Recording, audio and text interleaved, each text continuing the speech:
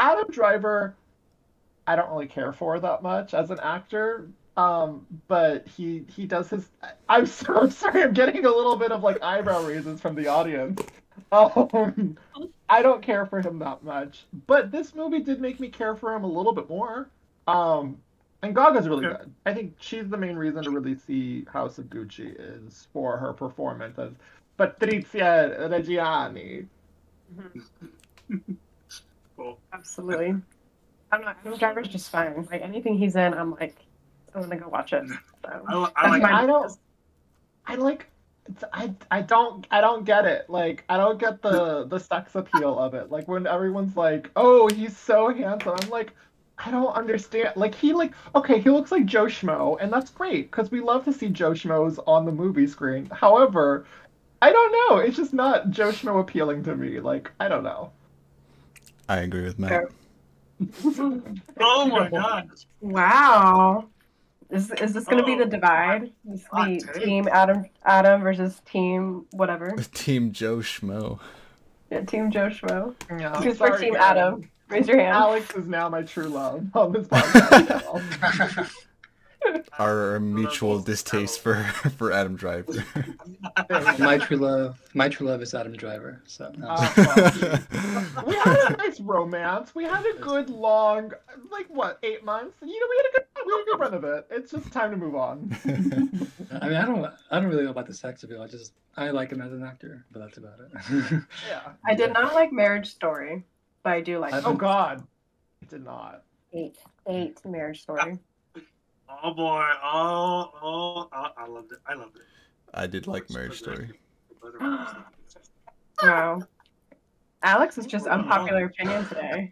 I love Yeah. it though. I love the shit stir. Our audience has been telling us that we're far too agreeable, so I gotta come Oh, out. have they really?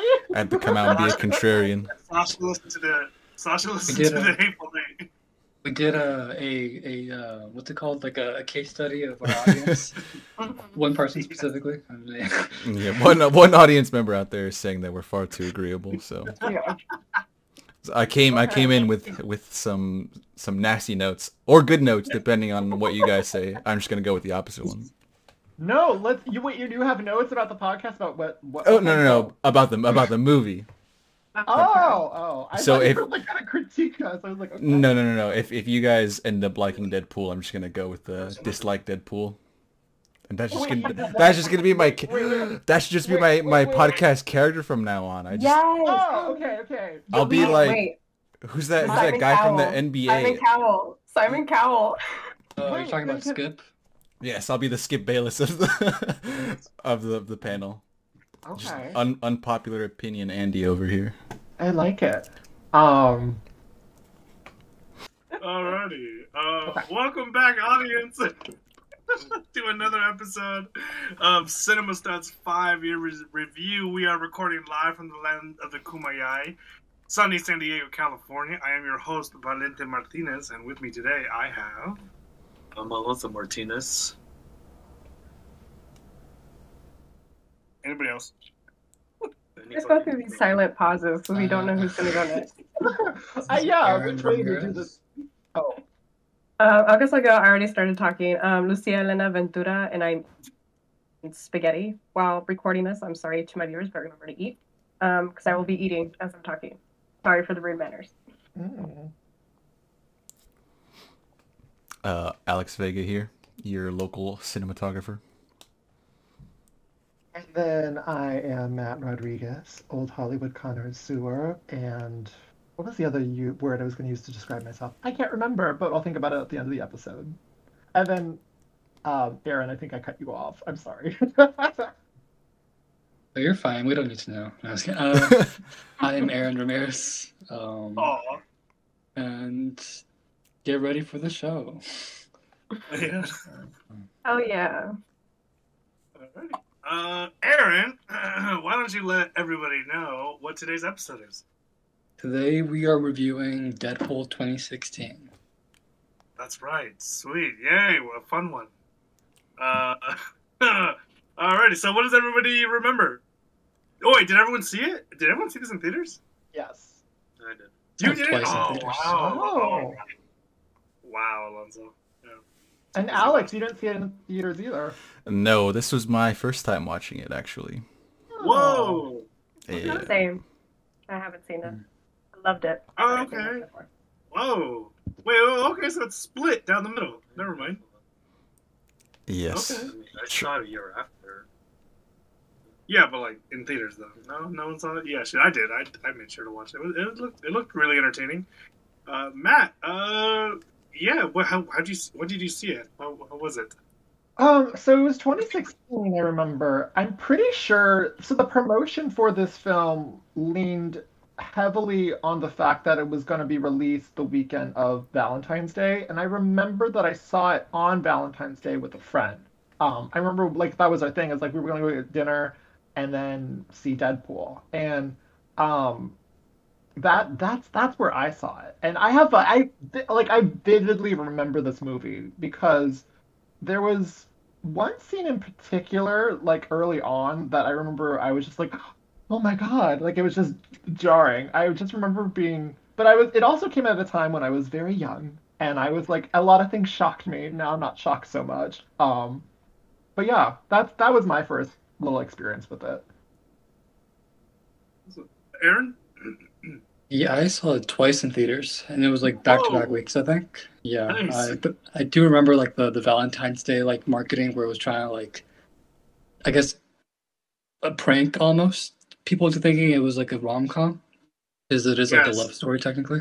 Yeah, I remember. But I saw it twice. I saw it first with my friends in college, and then I saw it again because I'm just a huge comic book geek, and like the whole backstory for this movie was like really hyped up. It was really like fan initiated, I guess. Like it was really supported by the fans when it was like struggling in pre-development, and so I was just so hyped to see it.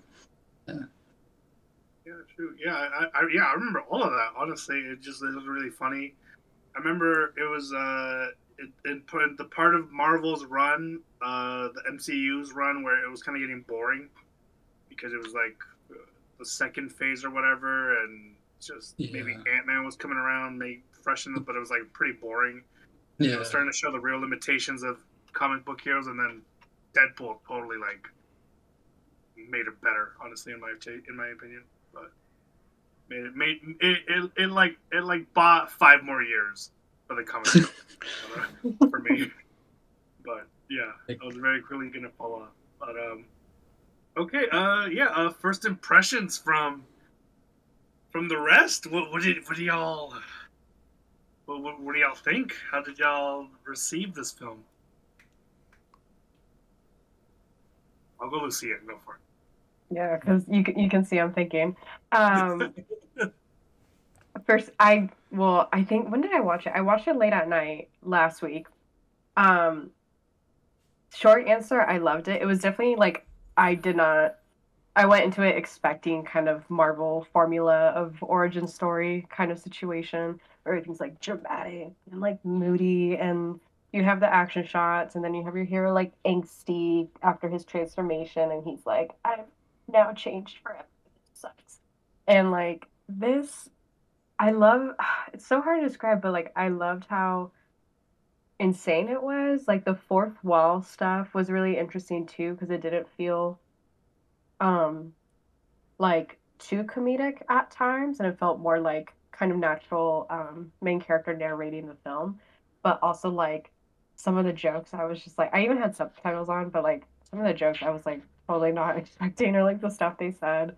um but I loved how sacrilegious it was to the superhero formula, or movie trope. I'm curious to see how the comic books were, because all I knew about Deadpool going in was like somehow he's involved with Spider-Man, but like I didn't know that he was technically a mutant and like within the X-Men universe. And I liked how the X-Men are like, bro, you kind of have to stop doing this. Like, why don't you just like go live with us on campus? And he's like, fuck that place, like fuck it, but like he doesn't care, and just like very morally gray, but he just means well for like the people he cares about. But yeah, I don't know. I loved it. I didn't even take notes. Like I was just so engrossed in how good the movie was. And just for our viewers to know, the past couple meetings I've come in, I have at least 2 pages of notes to talk off of, and the fact that like I just had so much fun watching this. So it was really good. 9 out of 10. So I'm not giving it a 10 out of 10, but 9 out of 10. Yeah, Alonso, what did you? How about you? First impressions? Yeah, I remember I saw like it was like a year after the hype of the movie died down. Yeah. Because that's the thing that was bugging me. It was just all the hype, and a friend of mine showed me the movie on his iPad. That's how. Yeah, I remember liking it a lot. I do remember that I was aware of his character because there was that video game Marvel vs. Capcom. I think the third one, where his character, yeah, played as. I just knew the costume was like, oh, that was cool. Like, and I played the character, and I just remember I was like completely different from what I thought. This type of guy, like I thought it was gonna be some like edgy mercenary character, but it ends up just being like this fourth wall breaking kind of guy. But yeah, overall, the movie's fun. I did like it. Alex, first impressions. Is the first time seeing it? Yeah. So I remember, I guess going up to like when it was going to be released. I'm honestly kind of surprised that this is a movie I would catch. I'm actually not a big fan of Ryan Reynolds. I really don't find him funny, but I think Deadpool's actually like the perfect character for him. Like this is like the perfect character for Ryan Reynolds, and I think that what he brought to it was so good. I think he elevated the character of Deadpool like and played him as well as like anyone could have. Like it's crazy because I don't think enough people talk about like that like great casting in characters. I think this is like way up there with like Hugh Jackman as Wolverine. And yeah, I thought it was funny. There was a lot of jokes. I think the jokes in the movie could like make or break scenes at times. I think that they throw so many jokes at you that it's kind of like some of them kind of go over your head, some of them are funny, and some of them are just bad. But the fact that there's so many of them, it's kind of like some shit has to stick eventually. And like, I think that making it rated R was a good choice for the movie. There was a lot of humor that probably couldn't pass in a PG-13 movie, and a lot of violence that probably couldn't make it past PG-13. I think that the story though kind of fell like it felt weak. Not gonna lie. Um, I think that the villain was pretty dull and not very captivating, but overall, I think it hit a lot of strong points, and the fact that this is like uh, a humorous character that addresses the audience, breaks the fourth wall. He's very different from your typical superhero. He's like hyper aware in the comics that he's in a comic book, and then in this movie he's hyper aware that he's in a movie. So they definitely write it differently, and I just think that there's some things that could have been done better. Overall, I did find myself enjoying it, even though I'm not a big Ryan Reynolds person. I still found it very entertaining. Okay, shoot. All right, all right. Alex is setting up his territory for the review. Yeah, I freaking from what I remember, Aaron, Matt, Alonso, like, do you guys remember like a lot of the movie? Because I remember liking it a whole lot. I do remember, because like I said, there were just so many parts that I saw that were just seared into my memory, going off of what Lucia said, just of how shocking and scandalous they were, for being shown in an action film, in a quote unquote superhero action film. Um, and that's what really stuck with me. And it's supposed to be like, the superhero, but with an edge. Like, what if the superhero was, a Joe Schmo that was also a terrible person? Kind of a situation. And yeah, I think what stuck with me though more so was, the fact of Marvel really pushing Deadpool for years and years and years before this movie got made. Alonso mentioned that, he was featured in the classic Ultimate Marvel vs. Capcom 3, which great video game. But this was the way that Marvel was trying to introduce Deadpool into the new Marvel Cinematic Universe because they were using it as a way to prep for the movie, which had been in developmental cycle for years since 2004. Um, and then 2011 is when Ultimate Marvel came out, but that's also the year that Green Lantern came out. And when that came out and it starred Ryan Reynolds again, they put Deadpool on the shelf because they realized, ooh, Green Lantern flopped. Maybe Ryan Reynolds isn't the best choice to be in an action hero movie. And so then um, Marvel kept trying to drum up support for the Deadpool character. They released a video game called Deadpool in 2013 that was supposed to coincide with the release of the movie, but it didn't plan out that way. And then they did another re-release of the same game in 2015 onto the next gen consoles at the time, the Xbox One and the PS4. And that was released in 2015. But then the movie again went into developmental hell, and the movie wasn't released till I believe like it was February of 2016. But that's what I remember. I just remember for years people really pushing Deadpool.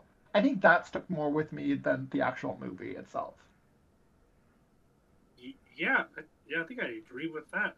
Aaron, is that how you remember? Like, do you kind of remember more the everything around the movie more? I think it's pretty even Steven for me, just because the actual story, like Alex said, the story being told is pretty simple. It's just like a very like linear. I mean, it's not linear actually, but it feels like a linear story that's just really simple. Um, but yeah, the development. The interesting thing about the development is that Ryan Reynolds, it was like a passion project for him since like 2004, like Matt mentioned. So he's been spending like a decade trying to make it. And the studio originally wasn't, they didn't greenlight it originally. Like they just, what happened was, I think it was like 2013 or 14, they did him and I think the director of the movie or some of the producers, they made like test footage that's like almost completely screen captured animated stuff, and it got leaked, and no one's like taking the blame for it. But that leak just hyped up the fan support once they realized that it was that far into development already, and once they saw the approval by the general fans, that's when like they were like, okay, we'll greenlight it. But it was even given like a small budget, even with the green light, and that's why I think it is a bit still of a simple story because they weren't allowed to go all out unless they wanted to look really cheesy and bad. Yeah. And they even like make fun of it in like the movie. Like okay, they make fun of the budget. Like they're like Deadpool at one point is like, I wonder why there's only 2 X-Men in this film. Probably because the studio couldn't afford to pay for more X-Men or something. Yeah, and That part even was like funny.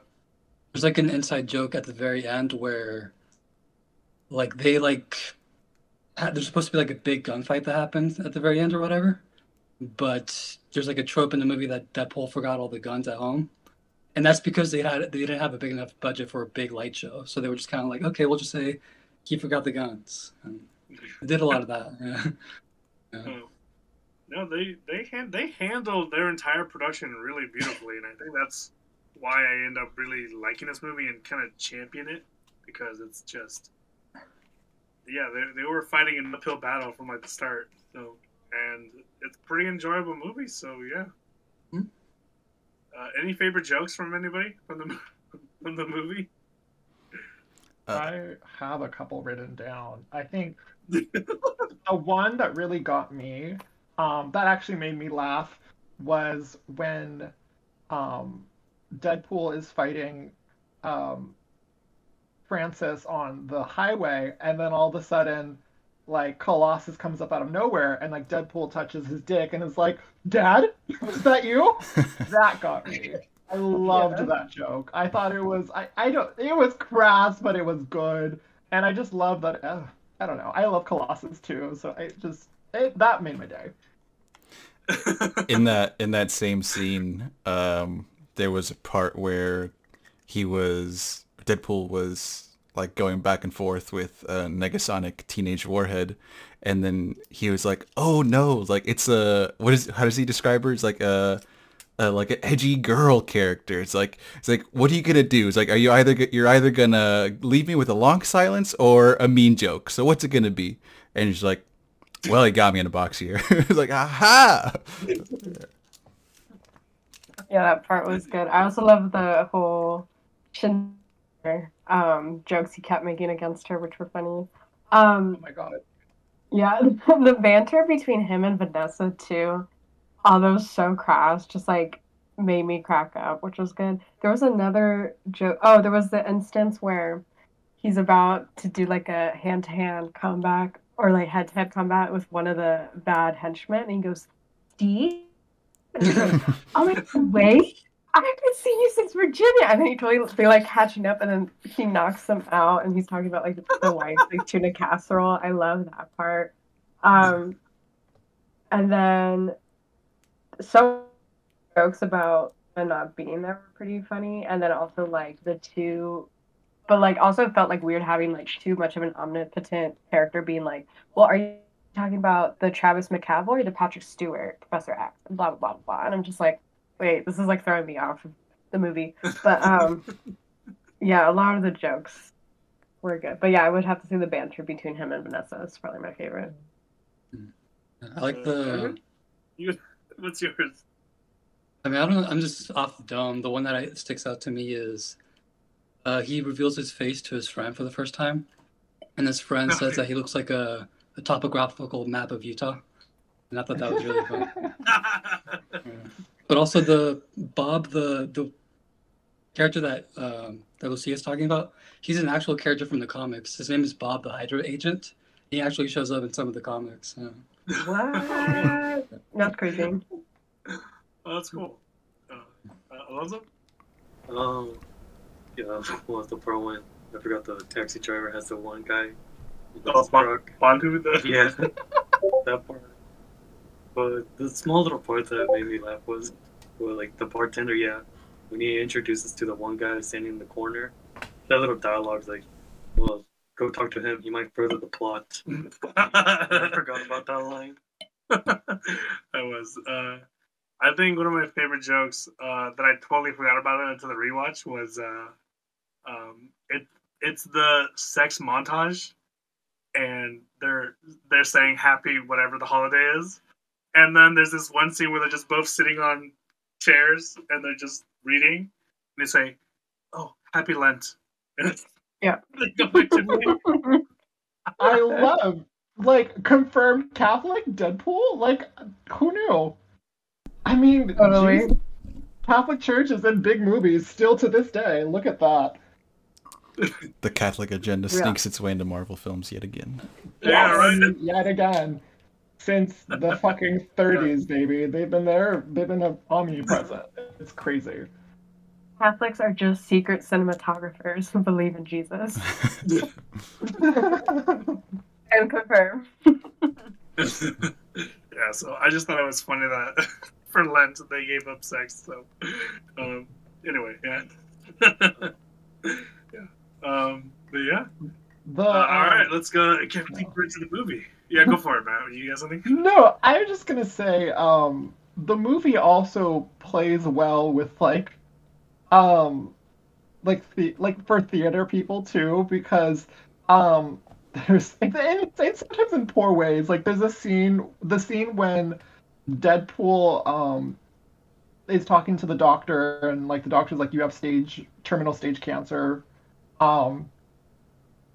If you guys notice, the shirt he's wearing is a Rent shirt, and Rent the musical is all about people dying from AIDS, and like it's terminal and they're gonna die. And so I was just like, oh, that's a little bit like on the nose there. Or just referencing Deadpool's fascination with Bernadette Peters, and like who is a Broadway legend, and how he just loves masturbating to her. I was just like, Okay, cool. Oh, that one flew over my head. But yeah, yeah, opening sequence. Did you guys like that opening sequence? I forgot about it. I like what they It was did hilarious. with all the titles, you know, where like usually you'd have like the directed by or whatever. Like in this case, it was like directed by an overpaid tool. Like just like instead of like the actual names, just like insulting the person who would be in that spot. All the while, like it's like Ryan Reynolds like fandom, like he has like the magazine of sexiest man of the year or whatever, like just happened to be sitting in the car, and then like the camera's like slowly moving through the scene, and it's like inside of someone's wallet is a card of Ryan Reynolds as Green Lantern, and then you just keep going through that. I found that really funny. Yeah, that Momo scene with the whole car explosion and the different henchmen killed, I was like, that is insane. This like that, like it was so hard to be like, oh my god, I can't believe this is technically all animated, right? Because animation is supreme. But like it was just crazy. Like, yeah, I love that opening bit. What else? I also like the shots where you're counting down the bullets with him, because again, he forgot his gun bag at home. Liked how even the number of bullets he already wasted, or whatever number you were on, is on the back of the casing, right? The casing that falls out. I thought that was cool. But the gore, on the side, the gore of in this movie, I feel like it rivals The Punisher 2 with Denzel Washington. And I say this because I watched it. I was so queasy after that film, especially after the, what is it, the electric drill to the head. But wow, yeah, some of the gore was really, really tough for me. I didn't really think it was that gory at all. I was just kind of like, No.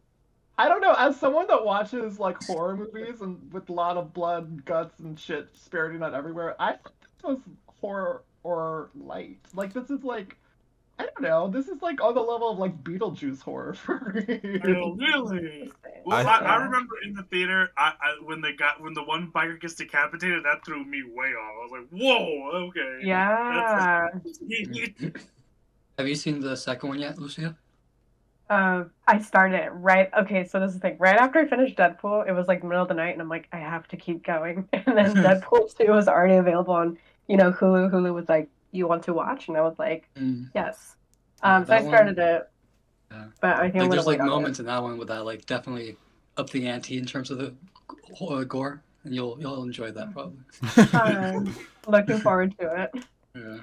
Yeah, I kind of was on the same page as Matt. I thought it was rather tame, and I was like by the end of the film, I was like, I could have sworn people talked about how like this was like rated R for a reason, and like I was like, I really just remember the two kills, the guy getting decapitated and the guy that slammed into the highway sign was like the only two that I remembered. I'm like, everything else seemed pretty tame.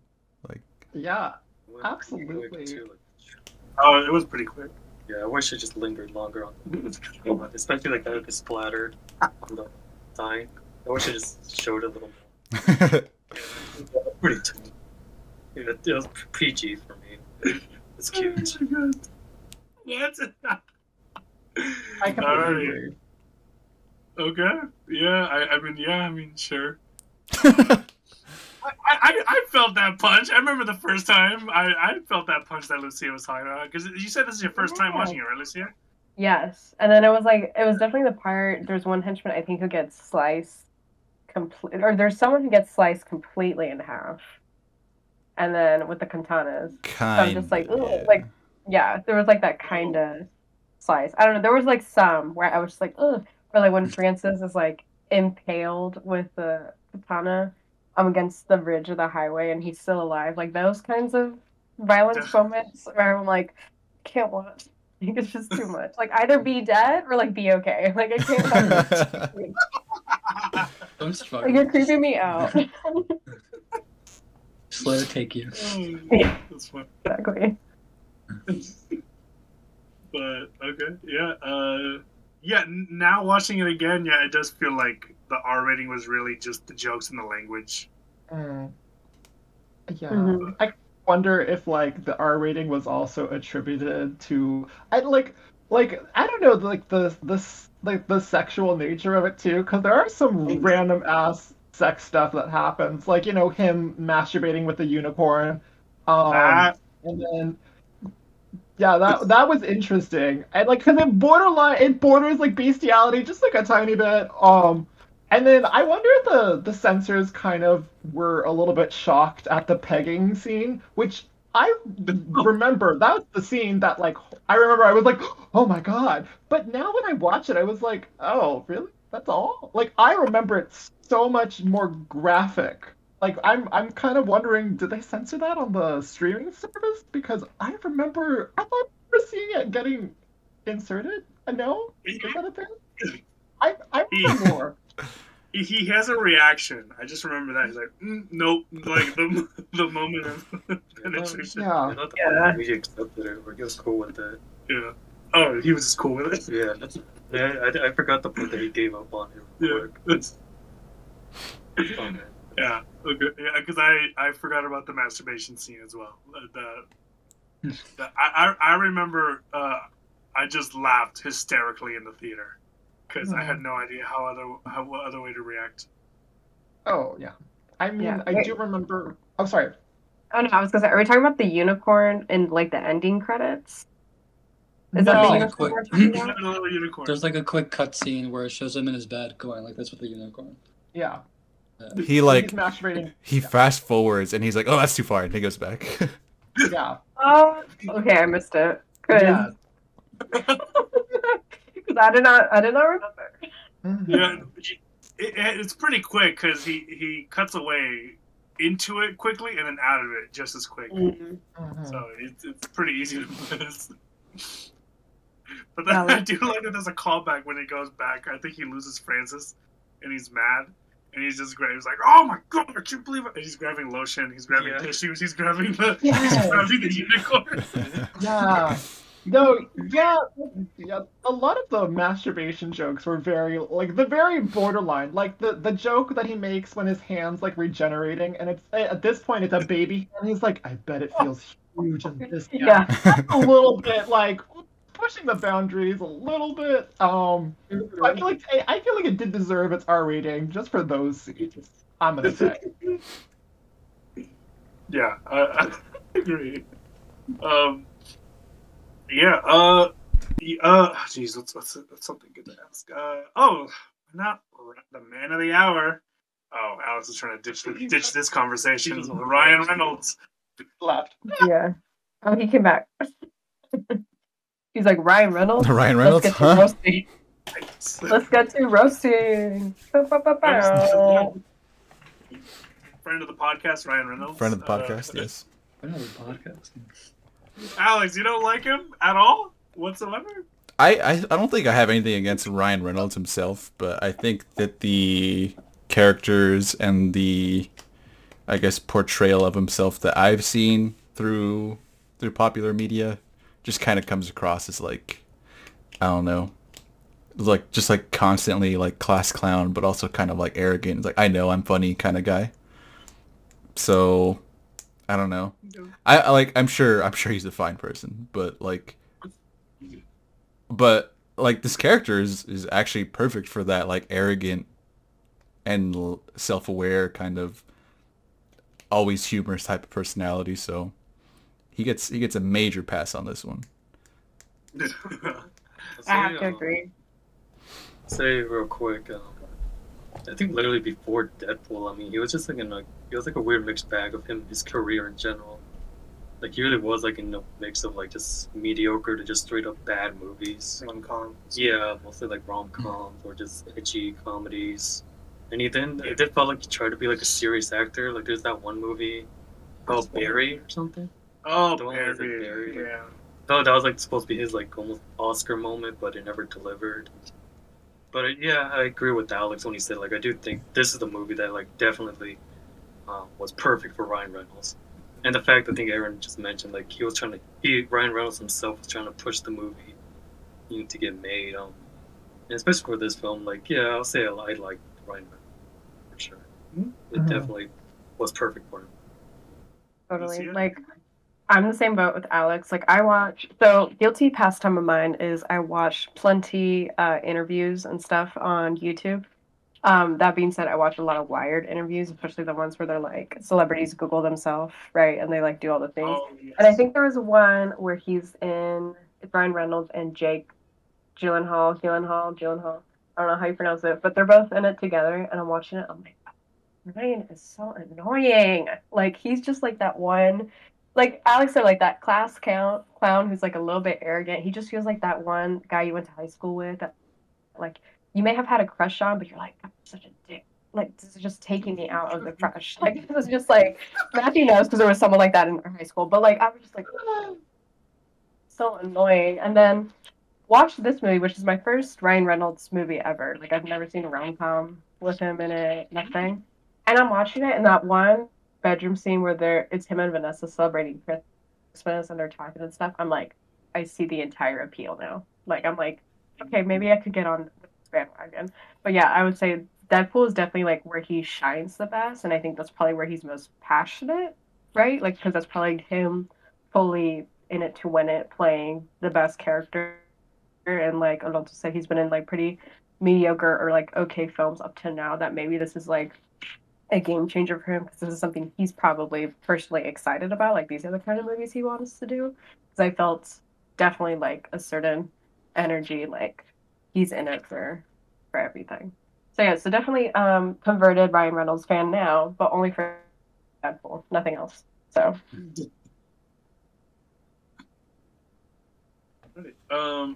Yeah, Aaron, Matt, Ryan Reynolds.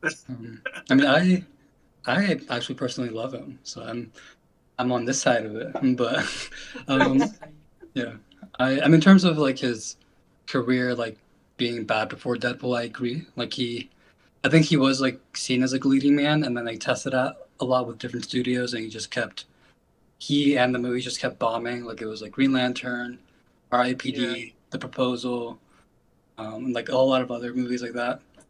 And then, but I feel like he shines best when he is with this kind of realm of comedy. Because like early in his career, he was in a movie called Van Wilder, and I thought that like it was similar in terms of like his comedy style is exactly the same.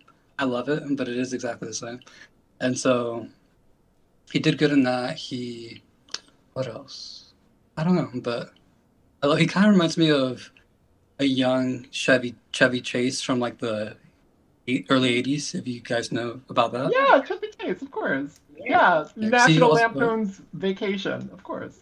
Yeah, like in his like, I'm not sure about his career so much, but like in his interviews, I watched a lot of his interviews, and it's really similar in terms of like just being very like witty and just kind of like I'm down to throw punches, but like in a, I guess as witty as I can kind of way. But yeah, I love Ryan. Him and like I always say like my favorite like Marvel actors are like him and Chris Hemsworth because they're both like these like athletic but super like jokey guys as opposed to like the more serious ones and that kind of stuff. Yeah. A huge fan, friend of the podcast. Yeah, we stand. You know what? I will side with Aaron on this one. I do love me some Ryan Reynolds. He is not objectively, he is very attractive. He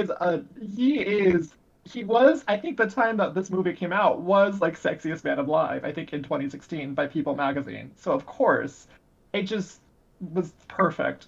I loved him since I saw The Proposal, actually. I know that movie does not age well to this day, but if you watch it for his comedy chops, he has timing, he says his lines, he's funny, he's charming. That's what made me take notice of him. And I actually saw Green Lantern, I think, for a birthday party, like back in 2011 when that came out. And I genuinely enjoyed that film as well. And I think maybe it was like sex appeal. I was just like, oh yeah, I just like it because it's Ryan Reynolds. But I actually really like this guy. He's also a Mariah Carey stan, and so I can't like hate this man because it's just when you're part of the Lamely, like you can't hate another lamb, which is what Mariah Carey calls her fans, the Lamely. But he personally reached out to Mariah to get her song Fantasy into his movie Free Guy, which just came out back in like August, I think. Um, Yeah, I saw and that. then it was really cute because then he and Mariah had play dates like with their set of kids. Like Oh. he brought like Blake Lively over to Mariah's house and like they all had their kids play together. It was very cute. No, I think he's funny. I think he's great. I don't know. He might be like one of the I don't know like the kind of sex gods of our time. Like one of those like on the level of like I don't know old Hollywood's like Clark Gable or yesteryear's George Clooney or something like that. Like how or like Daniel Day-Lewis. Like I think he's like the 2010s like kind of sex icon and I love him for that. And I'm always happy to see him no matter what. No matter whether it is on Deadpool or in a stinker like R.I.P.D., which I still enjoy. Yeah. I was so like looking forward to that movie, and it just disappointed me. But Oh, awful! 'Cause, I mean, it has fucking Jeff Bridges, the fucking dude. And you think it's gonna be great, but no, it's not. I will say I do appreciate him as a writer as well, because he like he, what? I think he shines better when he's writing his projects, Mhm. because he like if he's passionate about a project, he will like really lean into the writing, and he was actually cast as Deadpool first, and a little indie project called X-Men Origins Wolverine. Yeah. The only thing that really shines about that movie, in my opinion, was his character's dialogue, and that was because it was made during the 2008 writer's strike, and so he wrote all the dialogue himself. hmm Oh, so that's why it feels kind of like the same character, literally. Well, it is It literally. is literally Deadpool, yeah. Yeah. No, Um, I mean like, it sounds Okay. like it's just that it's literally the same voice. Like, mhm. They're both Ryan Reynolds now. yeah, they're also. Yeah, thank you for reminding me, Alex. It looks just like him. I don't know what.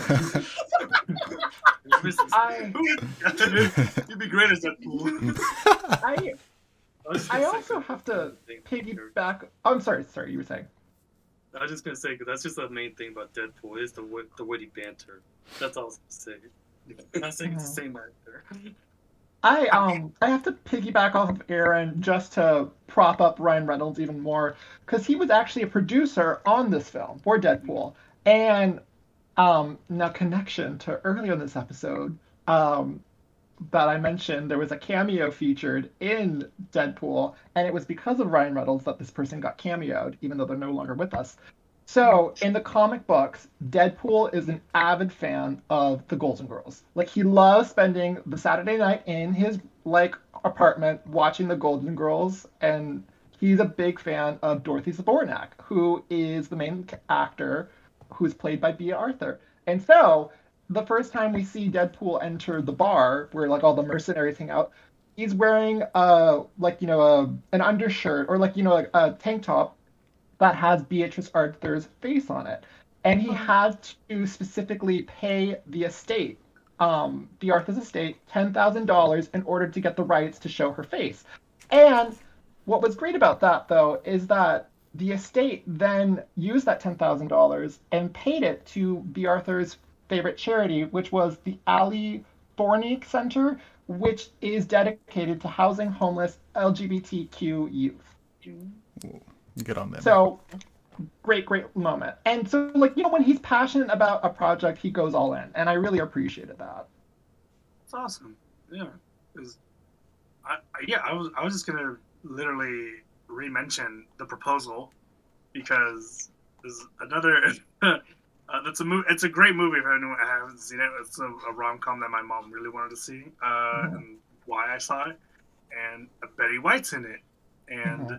I don't know if either of you have seen it, the behind the scene, the special features. Maybe. Matt, are you aware of the feud he has on set with Betty White? I don't remember. It's been years No? since I've from Blockbuster, so I do not have the DVD Okay. anymore. Okay. But I think I did watch something. You wanna educate me and the listeners? Yeah, about no, it was just because it was just a hilarious bit where Ryan Reynolds keeps getting bullied by Betty White, and and he tries to stand up for himself against her, but every time he does, she runs away to Sandra Bullock, and Sandy defends defends her, and it's just it was just like a great. It's one of those moments where I really felt like Ryan Reynolds was definitely gonna stay because the back and forth he had with Betty White, like one of the biggest legends in Hollywood, was like he matched her like completely, and it's funny. It's really funny if you guys watch it on YouTube or something. Yeah, it's really great. It's really great. But yeah.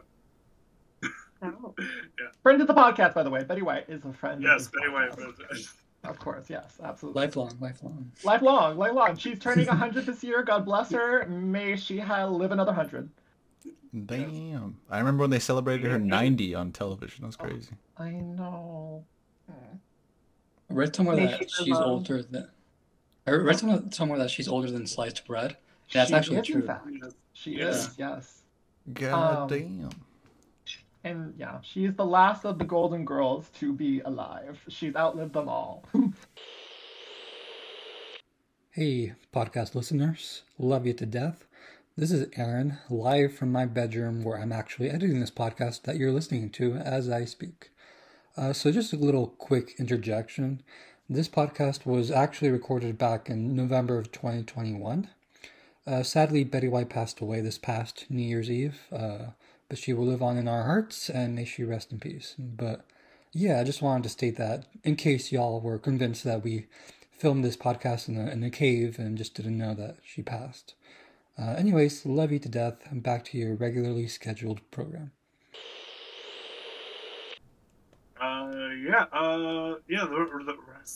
The rest of the movie. Goodness. How did you guys feel about any other scenes? Like anything else that popped out of you or that like kind of stuck with you? Because yeah, the moments with Vanessa are really good. I forget Me too. But she's so good. I loved her. she's good. Yeah. I didn't particularly care for her, to be honest with you. I didn't No? care for her, and I didn't really care for the relationship. I didn't feel that heat. I didn't feel the chemistry. No, even with all those naked It bodies. didn't. Like, it felt very amongst all those dead bodies. Is that what you just said? No, naked bodies. Oh, naked bodies. No, I mean, I thank the writers for writing in ass scenes of just, Ryan Reynolds' bare ass. That's great during the sex scenes. But I don't know. I didn't get it. Like I'm happy that they found two people to be in the same kind of category together. But for me, I didn't believe the romance. I was kind of like, okay, I was not invested. I didn't care. I was like, just fucking kill her. It's fine. It doesn't make a difference to me. I actually lean on Matt's side. I kind of agree that I didn't really care for What? their Oh, relationship wow. either. I did like the dialogue between them. I thought that was written very well. Gave me a cheesy smile once in a while when they said something real cute. But at the end of the day, I was just kind of like, I don't really care for Vanessa that much. Like, love the actress. She plays who does she play in Firefly? Inara? Yeah, I don't know if you guys have seen Firefly. Oh, she's in Firefly? Yeah. Yeah, apparently she's in a bunch of like sci-fi stuff. Oh, And How I Met Your Mother. She played Ted's crazy girlfriend in one episode. But yeah, I mean I was hoping not to be the only one. I was just kind of like not invested in that relationship.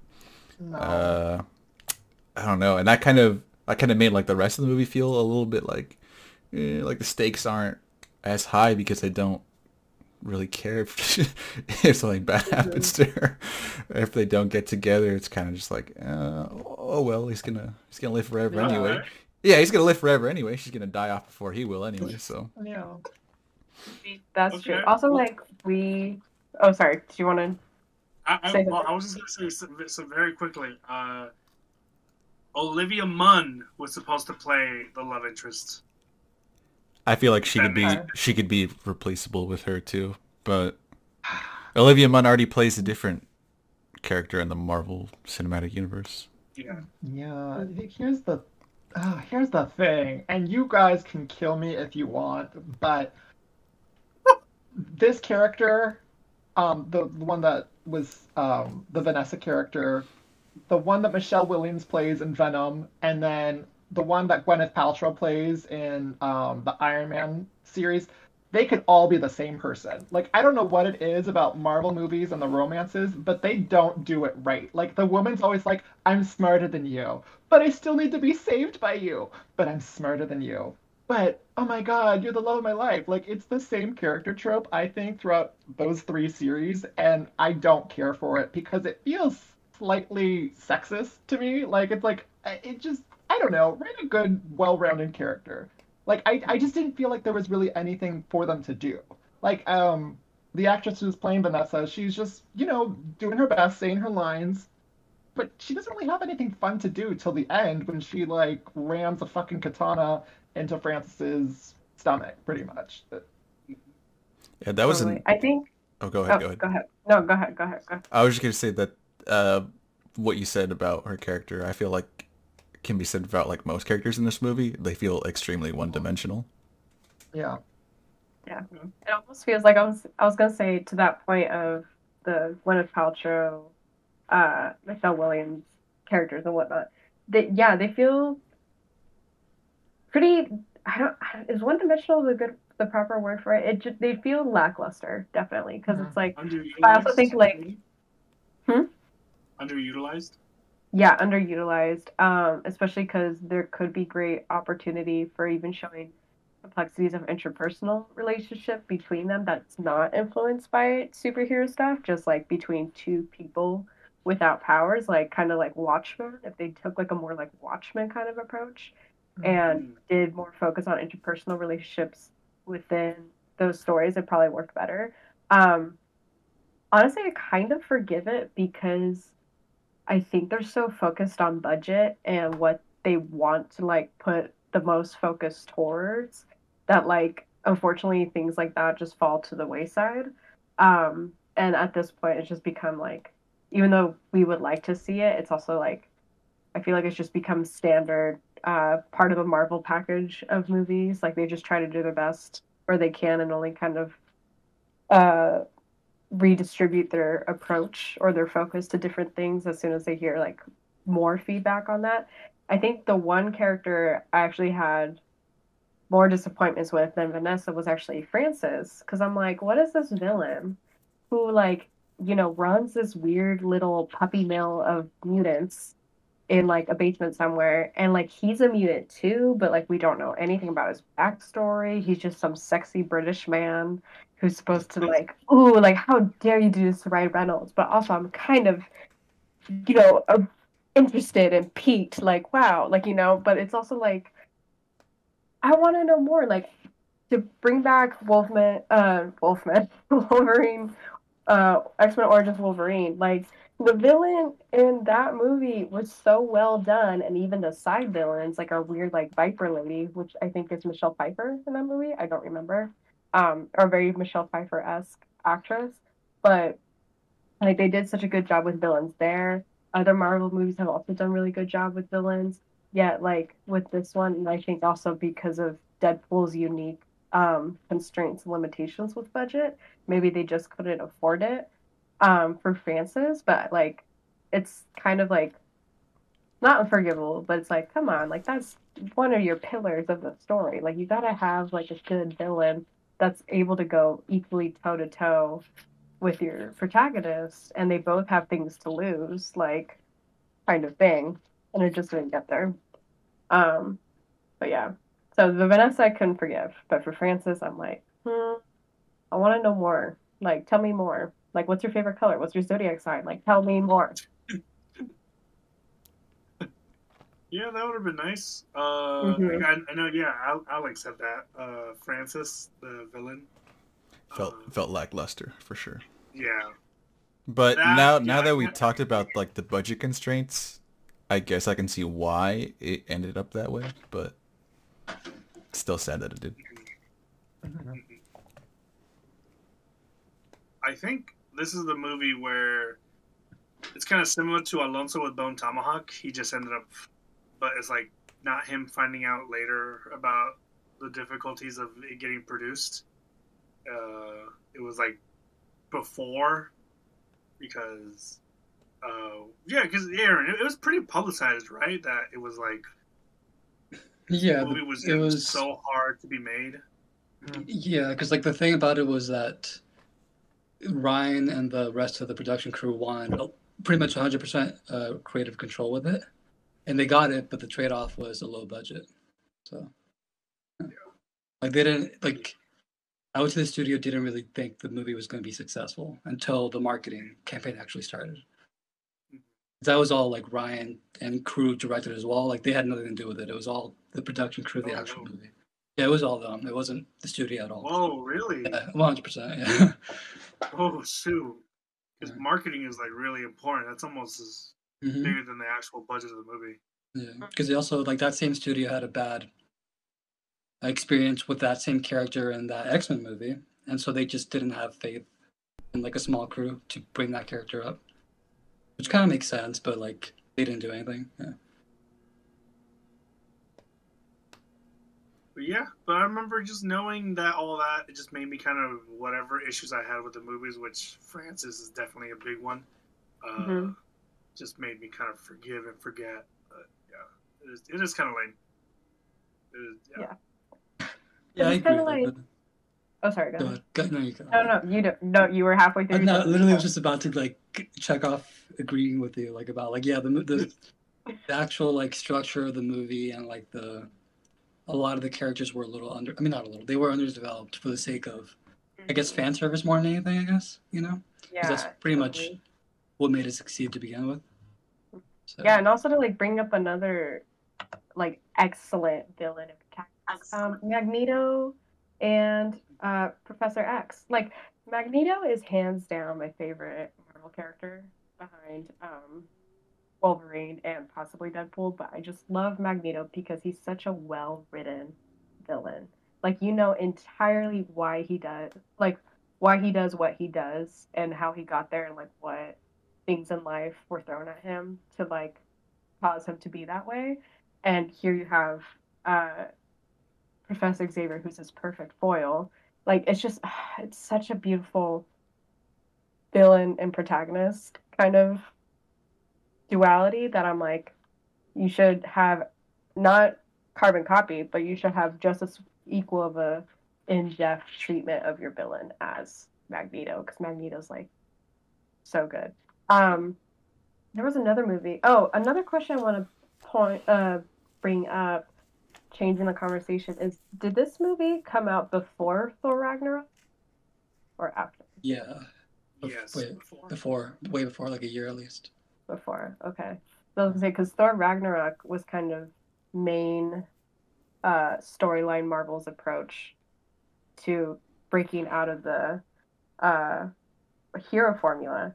But I feel, and even though I love Taika Waititi and that movie is so good, I almost prefer this one and its treatment of like breaking out of the hero formula. What do you guys think? I was interested to see like what you guys think comparing the two movies. Because in a sense, they're like both deviating from it. Go ahead. I think since we were talking about just overall kind of development of the characters in general, I think Thor Ragnarok did a better job of developing all the characters. Yeah. They gave the villain an actual backstory. They made it interact more, and it felt personal. Because even Tessa Thompson has like a really good like that she's this Valkyrie that feels like she failed. She didn't die out in battle, so she's just a mercenary and she becomes a drunk because she doesn't get to go to Valhalla. So that was like a really nice like story arc for her. I agree with Aaron because when you guys were bringing up like that Vanessa is like a really flat, like I was like, oh geez, but like Tessa Thompson and Thor Ragnarok was like really solid. So yeah, there's like which also like was she solid because she didn't have any romance involving with Thor, and Vanessa did have with Wade, so they had to, they can't have both. But I mean, you can have both. You can do that. But yeah, I think when you finished Deadpool 2, I don't know how far you went in, but these flaws and critiques that we just made are more apparent. Like, Ooh. yeah. Right, Aaron? Right? Like, What flaws? What do you mean? with Vanessa, like, yeah, like with Aaron, like literally, Matt and Alice are saying that she has no character. It's just like with the sequel. Yeah, it's interesting because there's something that they pretty much her character in the second one is utilized more to develop Deadpool's a little bit more, which kind of brings an interesting layer to her, but that's really about it. Like, you have to watch it. I can't really say anything. Yeah, no, it's kind of weird. Yeah. Okay. It's just yeah. Like when they said that, I was like, fuck. Like no, I can't even bring in sequel talk because it kind of stays the same, unfortunately. Mm-hmm. Yeah, I'm like in the first 10 minutes of the second one Oh, without okay. saying any spoilers, but I'm like right at the spoiler, and I'm just like, so like I have yet to see the aftermath. But yeah, I'll definitely watch it. I do think the second one was better though. Like, I think they took what worked and kind of expanded on it, and they had a bigger budget. So Yeah. Mhm. So you were saying? To be honest, I didn't really mind the relationship, honestly. No? Well, I do understand. I do see like the problem. Like the first time I just ignored it, but this time I didn't really mind it. I thought it was honestly, I was okay with it. And also for me, it's like the big difference between her and Michelle Williams and Venom is that at least she gets to turn to Lady Venom, so that's a plus for her. That's true. But yeah, you're right. That's true. Yeah, it was like when Gwyneth Paltrow turned into her weird lava self with the Iron Man arm, and everyone was like, "Oh my God, she's no longer a damsel in distress," and then it was over. So. Yeah. We're 15 minutes are up. Yeah. Yeah. How do you guys feel about the action? Because that was actually really, really, really cool. I thought. I don't know. Yeah, because Lucia brought up like the bullet countdown, which is another funny moment. Counting off, and then he shoots at the motorcyclist, and he misses like 3 times. It's like, oh, bad Deadpool, and then he shoots another guy. It's a good Deadpool. And he shoots like a dead body like twice while he's already dead. Stupid. Yeah. And then there's the one scene that I both like and don't like but I appreciate it, was when it's during the action sequence on the highway when he like shoots someone from his crotch. Like he like has a hand like right where his dick is, and then he has the gun right there. He's like, ah! It's like a crotch shot. I don't know if you guys. It's like it's very quick. Like he's like it looks like he's been beaten, so he's lying on the pavement, and then he like literally just puts his like hand with the gun right by his crotch and just shoots someone. Yeah, it's when you got shot in the ass. Yes. Yes. Right down Main Street. Yes. Mm-hmm.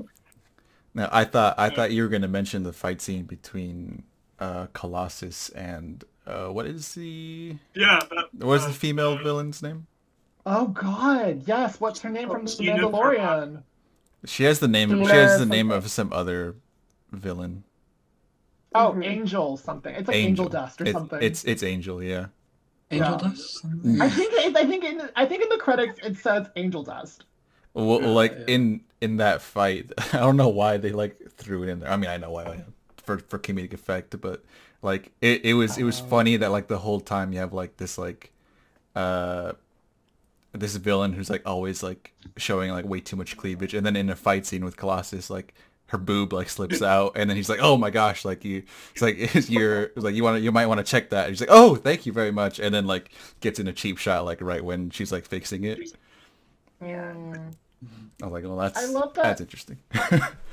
I love that reaction from Colossus though, because that's his brand. Is like he's just like super buff, tough, but super sweet. Like sees the hope and everything, and that's him throughout any of the Marvel Universe stuff. Like if you guys ever watched the original like X-Men '90s cartoon, like that's how Colossus was too. It's just that's what I love about him. He's just like a big, huge metal teddy bear, and I love that. When he was like making his little smoothie, watching the news at the campus, I'm like, I'm in love with this man. We're getting married. 100%. It's done. It's done. Yeah. Yeah, I love that when he gets first introduced, it's literally, oh, there's traffic backed up on the highway, and he's just eating cereal in the. He's like, in a red suit. He just like, I do like that they. Back to the original question, I do like that they incorporated the original test footage that they used. Did you guys ever see the test footage? No. yeah, afterwards though. Yeah, it was pretty much the scene where, right when he is like on the bridge, getting ready to jump off, when he's like drawing stuff. It's like from there to the end of like he like ruins the car and it flips over. Like that whole thing was the test footage, and it's a little different because it was completely animated when they shot that, but it's almost like word per word the exact same thing. I thought that was really cool that they just kept it because they liked it so much. Yeah, it looked really good. It was like really solid CGI animation because it felt pretty visceral at moments. It felt like someone actually getting pushed out of a car for like. Yeah. And then, I think the entire intro is CGI, right? But they like somehow made it look pretty, like the texture with it actually was pretty selling. Yeah, they did like such a good job. Pay animators more. New deal for animation. Pay them. Alonzo, you were gonna say something? Oh, Fight scene. well, speaking of that, I mean, I guess the big difference with that scene was that Ryan Reynolds did add that line, how he got the movie made, I guess. Mm-hmm. Oh, that's right. Yeah, I think that was like the big on the bridge. Yeah, What did he say? like how the movie's bald, that he bumped off to get the movie made. Yeah, that's right. But yeah. Yeah. Oh, golly, what's in some? I guess that's it. T.J. Miller's direction. I don't know. No, sorry, not T.J. Miller. Tim Miller. Excuse me. Actually, hold on. What? I think I don't know if it was on purpose, but like the same way, like he mentioned, like Gina Carano's boobs show up in Colossal. Yeah. Like the fact, like I don't know. To me, I don't know if that was like kind of making fun of the idea, like he's in a PG-13 movie, like his character is like PG rated. So I don't know if that was like part of the character or the idea of making fun of the fact that he's in a kids movie, so he's not able to see stuff like that. So I don't know if that was Who? the point. Colossus or Colossus. Yeah, like the part when he like looks away from the breast. Like I don't That's know. just. He's just a big old teddy bear. That's how Colossus is. Like he's super duper nice guy. Like doesn't want to fight, doesn't want to hurt anyone. That's just his brand, and like he's like just gentleman to the core. Yeah.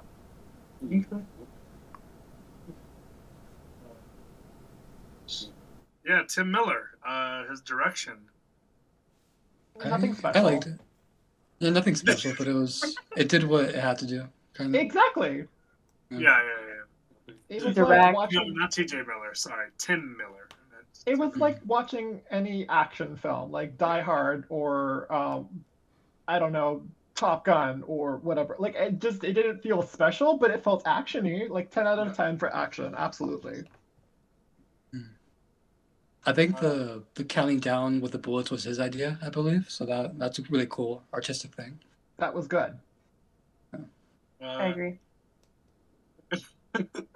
Well, I only brought him up because apparently he used to be like a CGI supervisor. So that's why they were able to get the movie done, and that's why the CGI looks really good, because he knew all the tricks and all the shortcuts, and he used all of them for the movie so that they could save the budget for other parts of the movie. So I was hoping, or wondering if somebody had anything from Tim Miller or they knew about him. Yeah. But Yeah, unfortunately, as the resident animator, I am not versed in CGI, but that is good to know. Very good to know. I also have like just weird point out about this film. Does anyone know when this film actually takes place? Because from what I was looking at, I'm guessing the 80s, because I don't ever see a smartphone ever used, or maybe there was, maybe I missed it, but I saw that like one of the cars at the beginning has a fucking cigarette burner. Like, and that's how like he puts the cigarette burner to the guy's forehead, and I was like, cars don't have that anymore. And there's another scene when Deadpool is trapped down under before he becomes Deadpool, and he's having that witty banter with the other guy that's being tortured. And Deadpool says, I want to get a Dutch oven from Meredith Baxter Burney. And Meredith Baxter was a lead actress on Family Ties, I believe, and also of the Lifetime original movie, Betty Broderick, Woman Scorned. Very good movie. But it said like Meredith Baxter Burney, and she like that she was only a Burney in the 80s. And I was like, because then she like divorced that guy and then married a woman, like I think like in the like 2013 or something like that. So that's where I was like, the timeline for this is not adding up to me. Like I can't decide when it takes place. I think it's really hard to tell because there's a lot of references that are really specific and they're all pointing in different directions. Like one thing that could go against that argument is the People's Sexiest Man Alive magazine. That's 2012. It's like, it's because I just don't think this movie cares that much. There is a scene in the second one where the door opens in the X-Men mansion and it shows the 80s or whatever version of the X-Men. So, but I don't know if that's a confirmation or just another joke or. I googled it. So it takes place within the Marvel timeline as modern day / 2016. But I think because there's so much content of Deadpool from over the years that they're just like, let's just put any kind of reference. Because whatever. Because at the same time, like, it argues a lot of stuff, even from decades ago or like just few years ago, so it feels kind of natural in that regard. But I do get the point with the technology stuff where you're like, wait, what exact time period are we in? I think they do use a smartphone in the very beginning of the movie where it's he's going against the pizza delivery guy and he's like, stop stalking her, like blah blah blah blah blah. Like I think he has a smartphone then. But yet when he like goes to tell the girl like, oh, I told him to stop bothering you, I think he brings out Polaroid. So I don't remember, but that's the most part. Yeah. I do remember. I remember when Negasonic Teenage Warrior calls, oh, tell, where's your duffel bag? And Deadpool starts calling. Yes. Oh yeah, because they use a smartphone. Yeah. The text. Yeah, he does say like, "Oh, write your tweet real quick." He does say that. Yes. Oh, you're right. Okay, there we go. So you know what? That was actually something that was really kind of interesting about it. I was afraid that it was going to be very like, the jokes were going to be pretty dated. Dated. Yeah, dated. Yeah, that one. But as I was watching it, and I think is this the right movie where he looks at his clock? His wristwatch. Oh, it's an Adventure Time watch, huh? Forgot about that. It was just a fun reference. Yeah, there's a lot of different references. Like at the end, like the bonus scene at the end is a reference to a Ferris Bueller's Day Off. Yes. I forgot about that, actually. He like wears the same robe and everything as Matthew Broderick. What are you still doing here? Yeah. And no, honestly, I think the whole X-Men timeline is kind of just fucked because it's fucked. Yeah. I mean, you have like certain elements of time travel, but also just certain things that don't line up from movie to movie. Like when Wolverine got his adamantium claws is like either like in the 80s or 90s, or it's either in like the mid 2000s. And then you also have this Weapon X program with Deadpool that is taking place in 2016, which was actually dismantled like way back when. So yeah, one thing that really bothers me is X-Men First Class, the first one that included McAvoy and Stewart and all those people, or not Stewart, but McAvoy and Fassbender and them. Yes. That movie takes place in 1963. X-Men Apocalypse takes place 20 years later, and they haven't aged a day. And it's just so weird. Yeah. But anyways, that's enough of that. Yeah. But is it maybe because you know how like, oh sorry, Alonso, were you saying something? Yeah. I was just gonna Go say, ahead, was sorry. that one of the reference when he says like Stewart or McAvoy? When It's like, we're taking you to Professor X. yeah, Mm-hmm. that was the joke about that. How screwed up the timeline is. Yeah. I was gonna say maybe it's like because you know how Spider-Man has so many different variations of Spider-Man. Like there's Miles Morales, Peter Parker. Well, the two versions of Peter Parker with Gwen and MJ. And then you have your own alternate universe Spider-Mans. Was that ever the same treatment for X-Men with the comics? Is that maybe why? It's in the comics. There's the main. I think they touch upon it a little bit in Loki. Actually, there's the main timeline, which is like the main one, and then there's alternate timelines where there's some distinctions. And like Miles Morales, for instance, he comes from a different timeline technically. And yeah, it's so confusing, but it's like there's multiple X-Men at different timelines, but like they don't really touch upon it a lot. Like they have them their own. Yeah, it's so confusing. Yeah. All right. Yeah. Shoot. I mean, what else can we talk about? It was just a really entertaining movie, honestly. Yeah.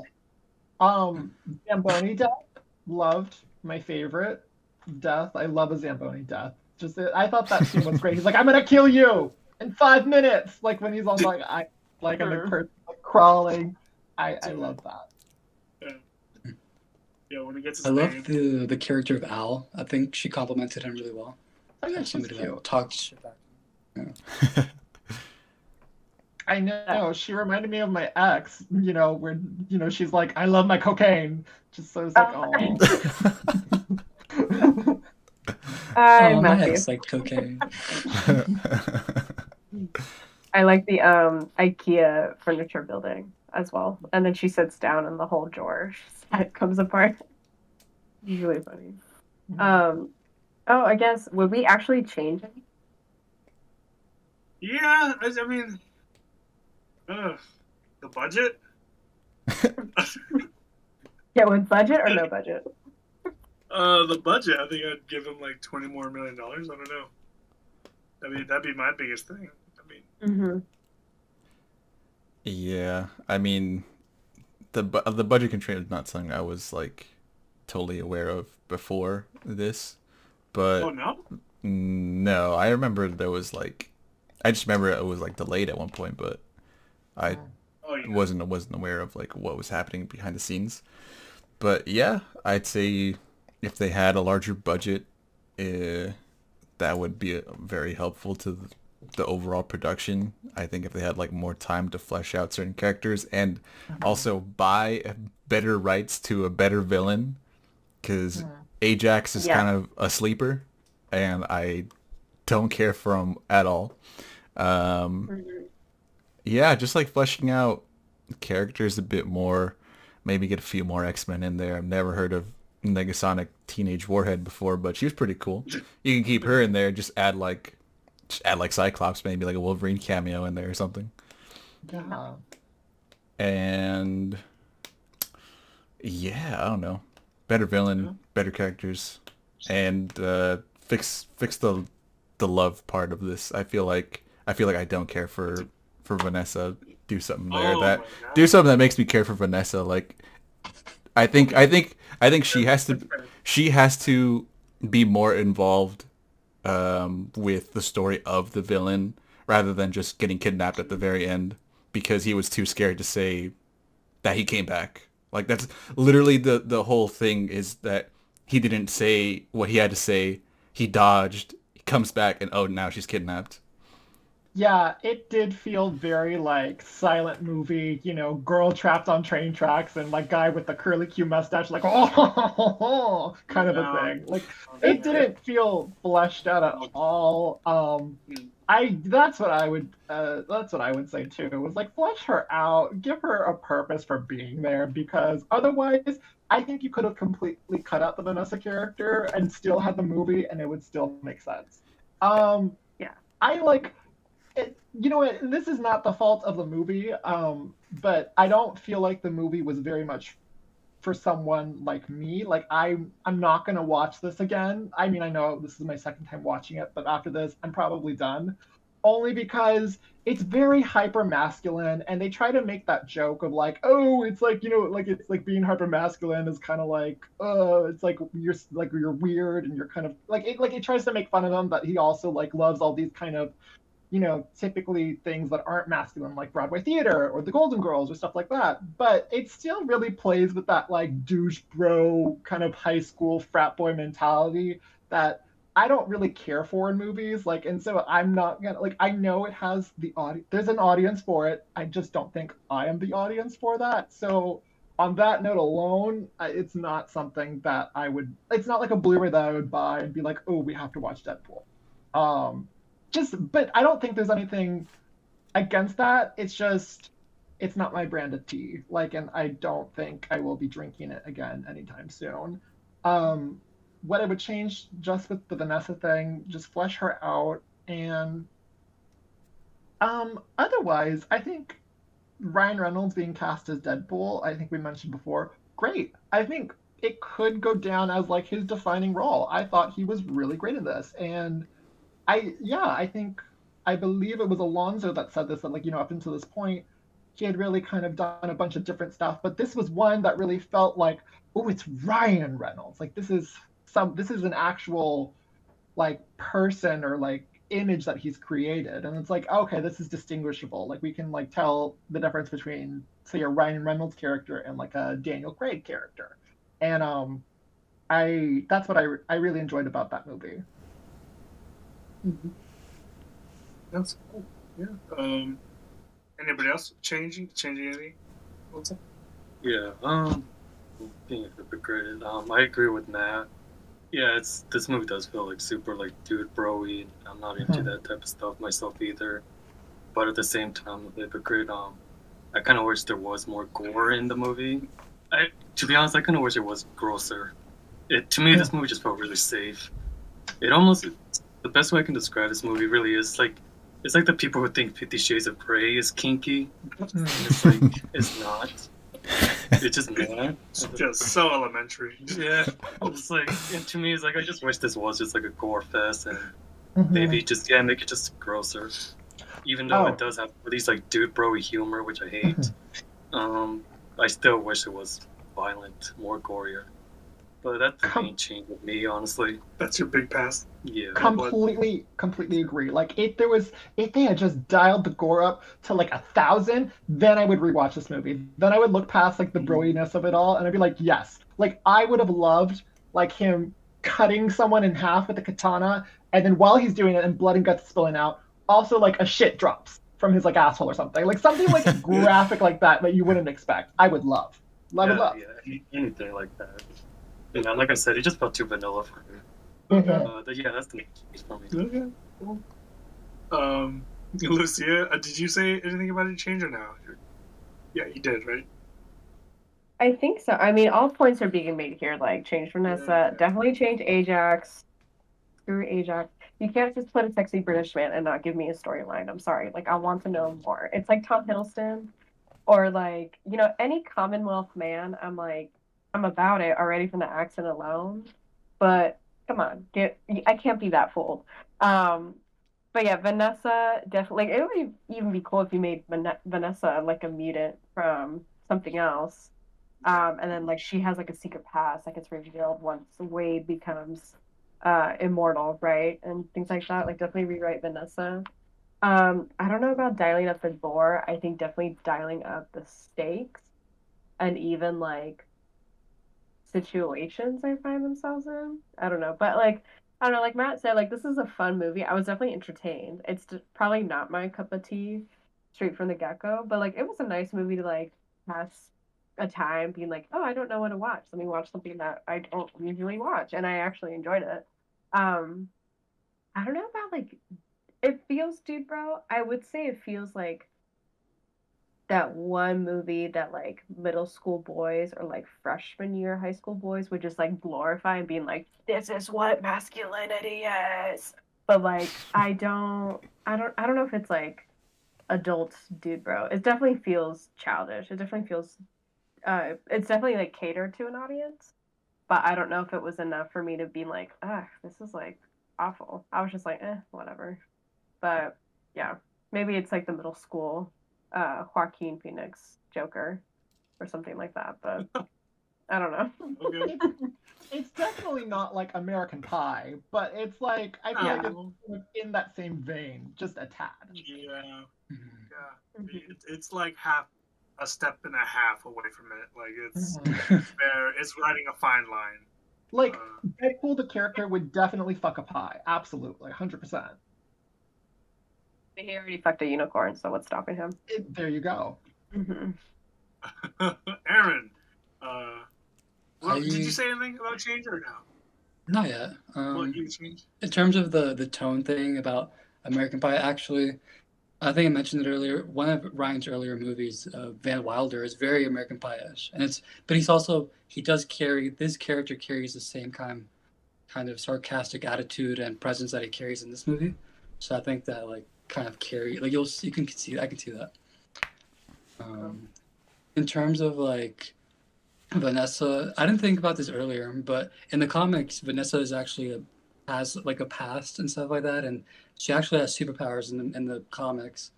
They never actually do. Yeah, they don't bring it up at all here, but like she is like a full out mutant and like she's got a whole Okay. like secret past and shit. She's really cool in the comics.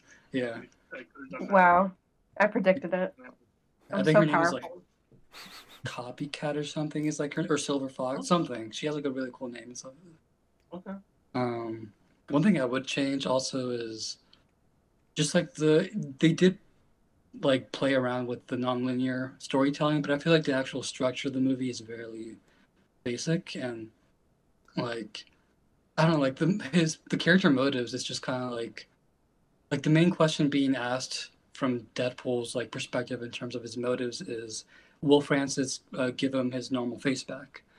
But like if you understand the comics, which the majority of the people that watch this I'm sure did at least a little bit, like you know that that's the answer to that is no. So it's like there are no real stakes if you are familiar with the comics, and so you just kind of they're pulling they're purely pulling and using fan service, which as a fan I enjoyed, but at the same time I wish there was more in terms of the actual structure of the movie.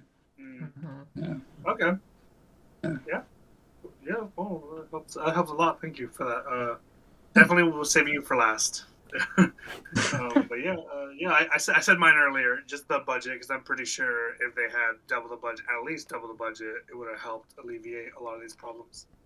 Yeah. Oh, I looked up the budget. So for Deadpool, the budget was 58 million. And just for reference, another amazing Ryan Reynolds movie called Green Lantern was 200 million. So it was almost 4 times more. Whoa, Wow. dear. Yeah. Yeah, just CGI. We need a CGI suit. My God, Yeah, Deadpool is actually Deadpool an indie movie. Look at that. My God. Hey.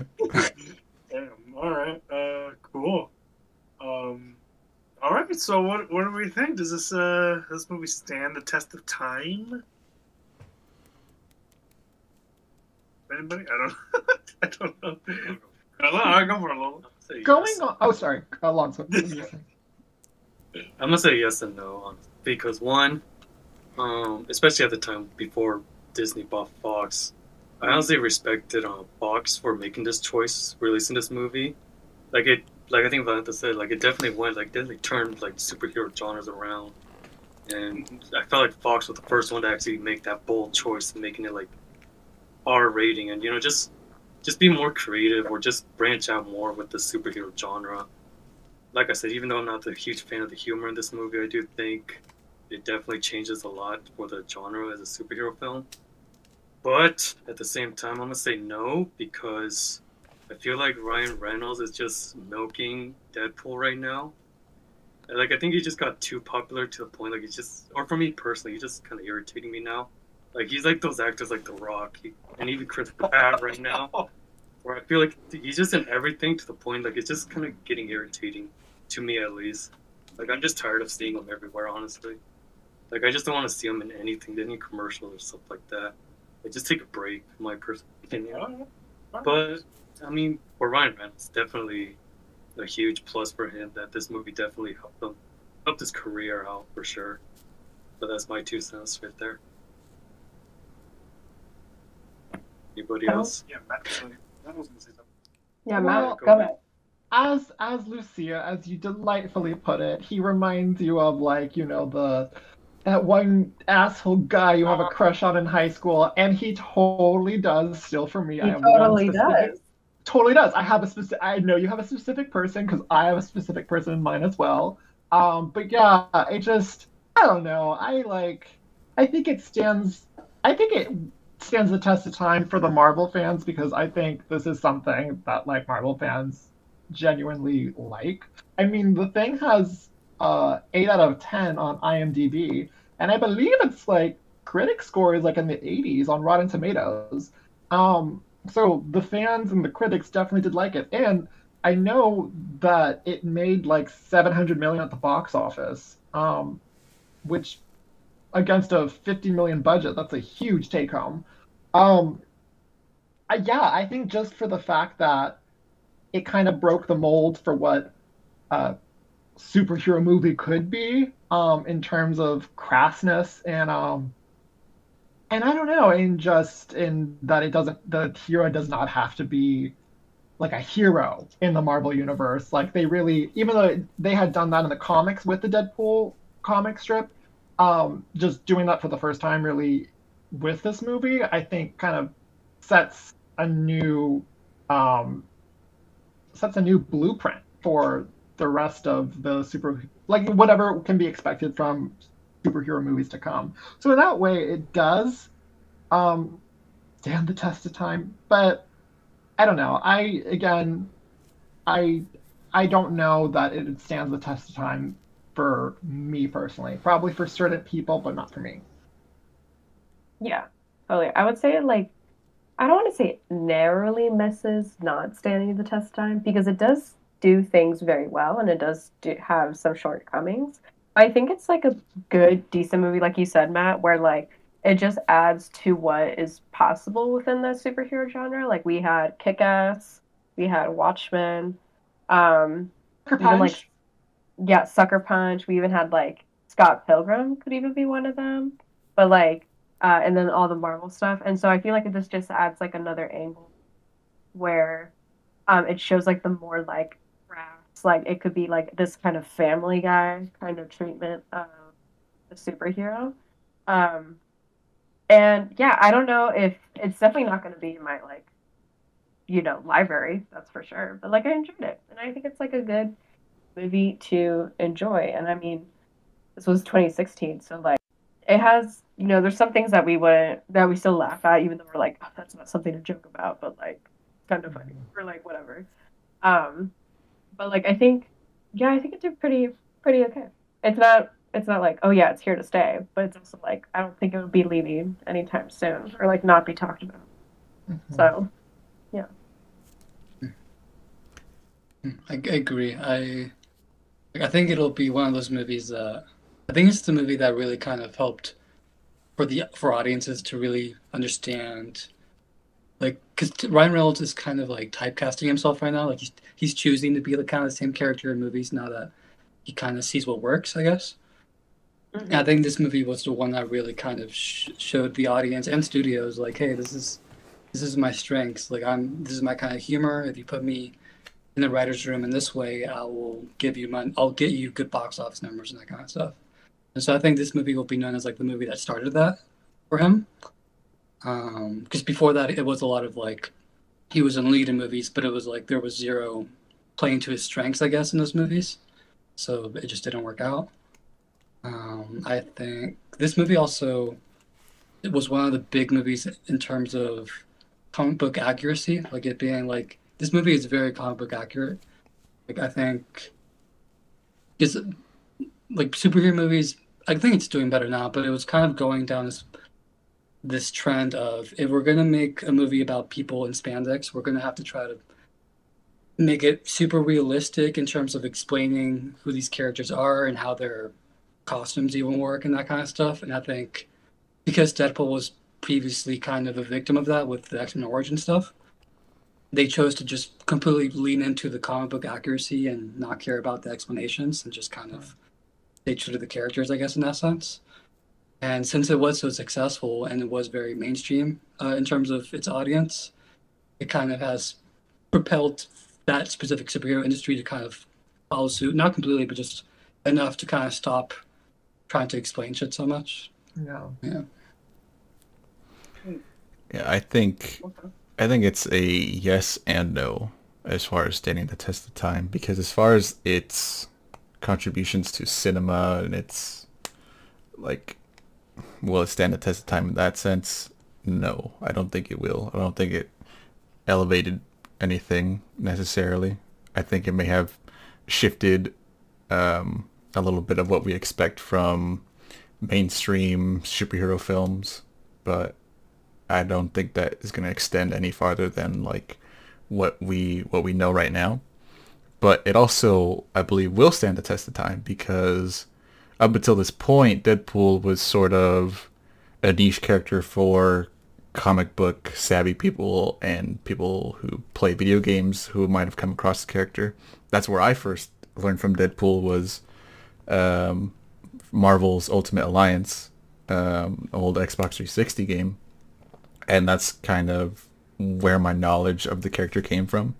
And this movie kind of, I think, grabbed a lot of resources and tried to elevate Deadpool into the mainstream. And I think that it all came to, its climax with the release of the movie. And now Deadpool, I feel, is more of a mainstream Marvel character. Definitely through the help of Ryan Reynolds and his portrayal of Deadpool, I think is now probably the most comic accurate version of, I think, almost like any superhero out there right now. So I think that is going to be what resonates for a long time, is the character itself. Maybe the movie and its plot elements are kind of going to be forgotten and kind of tossed to the wayside, but I think that we're all going to remember Ryan Reynolds as Deadpool.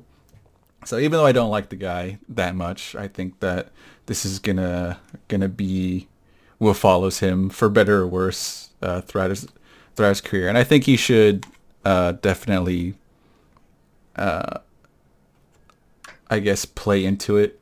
Maybe it could get annoying, but I think that it's really who he is. Like, this is like Deadpool and Ryan Reynolds are like one and the same at this point now, and I don't think that's gonna change in the mind of any viewers, and I think that's going to be why this stands the test of time. Kind of adding on to that, I think this movie it'll last as long as this genre kind of reigns supreme.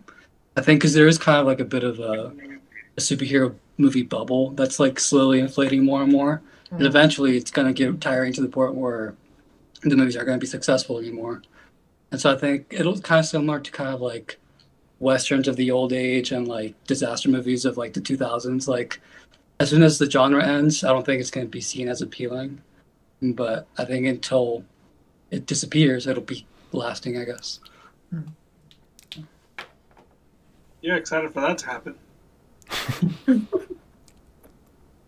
No, well, for me, I have to agree all around with everybody because it's a yes, because it's associated with the franchise and a genre, a popular genre, but it also subverts and completely refreshes that genre, so it does that.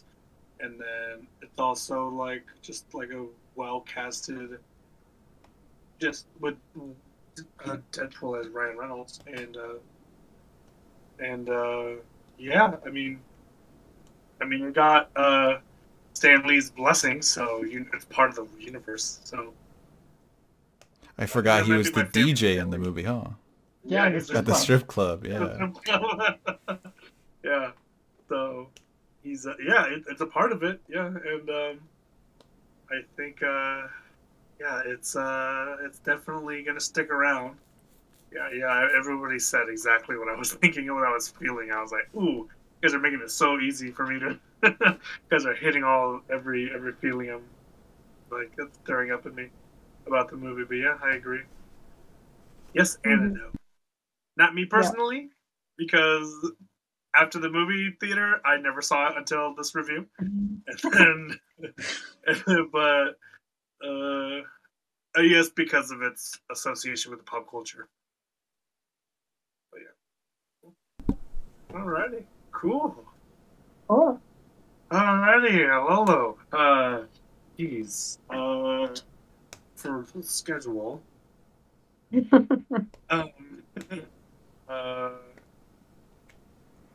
I'm just gonna pull it up for the next technically episode. Would you tell people what we're watching?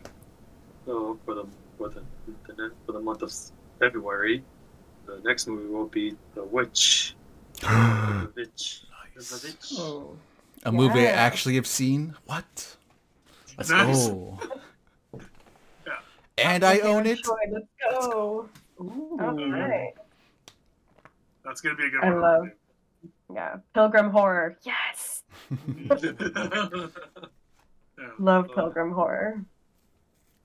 Alrighty, so yeah, that was our review of 5-year review of Deadpool 2016. Woo! Woo! Way to go, everybody! We did it. Yeah, I was your host, Valente Martinez, and you can catch me on Instagram at LensVMartinez. Go ahead, guys, give me your socials up. Find me on Alonso 1000 at Instagram and Letterboxd. Oh my gosh, you told everybody your Instagram? Best memes in the business, let me tell you. For real. Alonso the Meme King. You can follow me on my personal RxVega_. I'm pretty sure I gave out my wrong one last time, so I apologize, listener. And also follow me at Camera Vega on Instagram and TikTok. You can follow me, Lucia Ventura AA. So there's 3 A's at the end on Instagram, and just L Ventura AA, 3 A's at the end on Twitter. And let me know what you did while you were listening to this podcast. I ate spaghetti. It was delicious. If you ate something, let me know. What did you eat? Would love to know. Just to let her know out of context, like, hey, I ate some sandwiches. Do I don't want to say that? Yes, but what kind of sandwiches? And then you can... my name. Oh, I'm sorry. We are just Jinx. Me and Aaron were competing for who's gonna go second to last. Aaron, if you want to go, I will be last. It's okay with me. Go for it. Sounds good. Sounds good. If you want to follow me at Eleanor on Instagram, 2 ways you can. If you don't want to, it's fine. You can follow me, but not follow you. Then you unfollow me after I follow you if you want. You can do that. Whatever you want. Your turn. And for all things old Hollywood and pop culture and Mariah Carey stanishness, you can follow me at SomeLikeItMatt on Instagram. And I am also on Grindr. So if you, listener, are also queer and on Grindr as well, please give me a message. Say hi. You want to get a drink with me? Cool. You want to send a dick pic? Also cool. Alrighty, awesome. Excited for the next one, guys. Bye. Bye. Bye. Mwah. Take Love care. you. Yeah. Bye.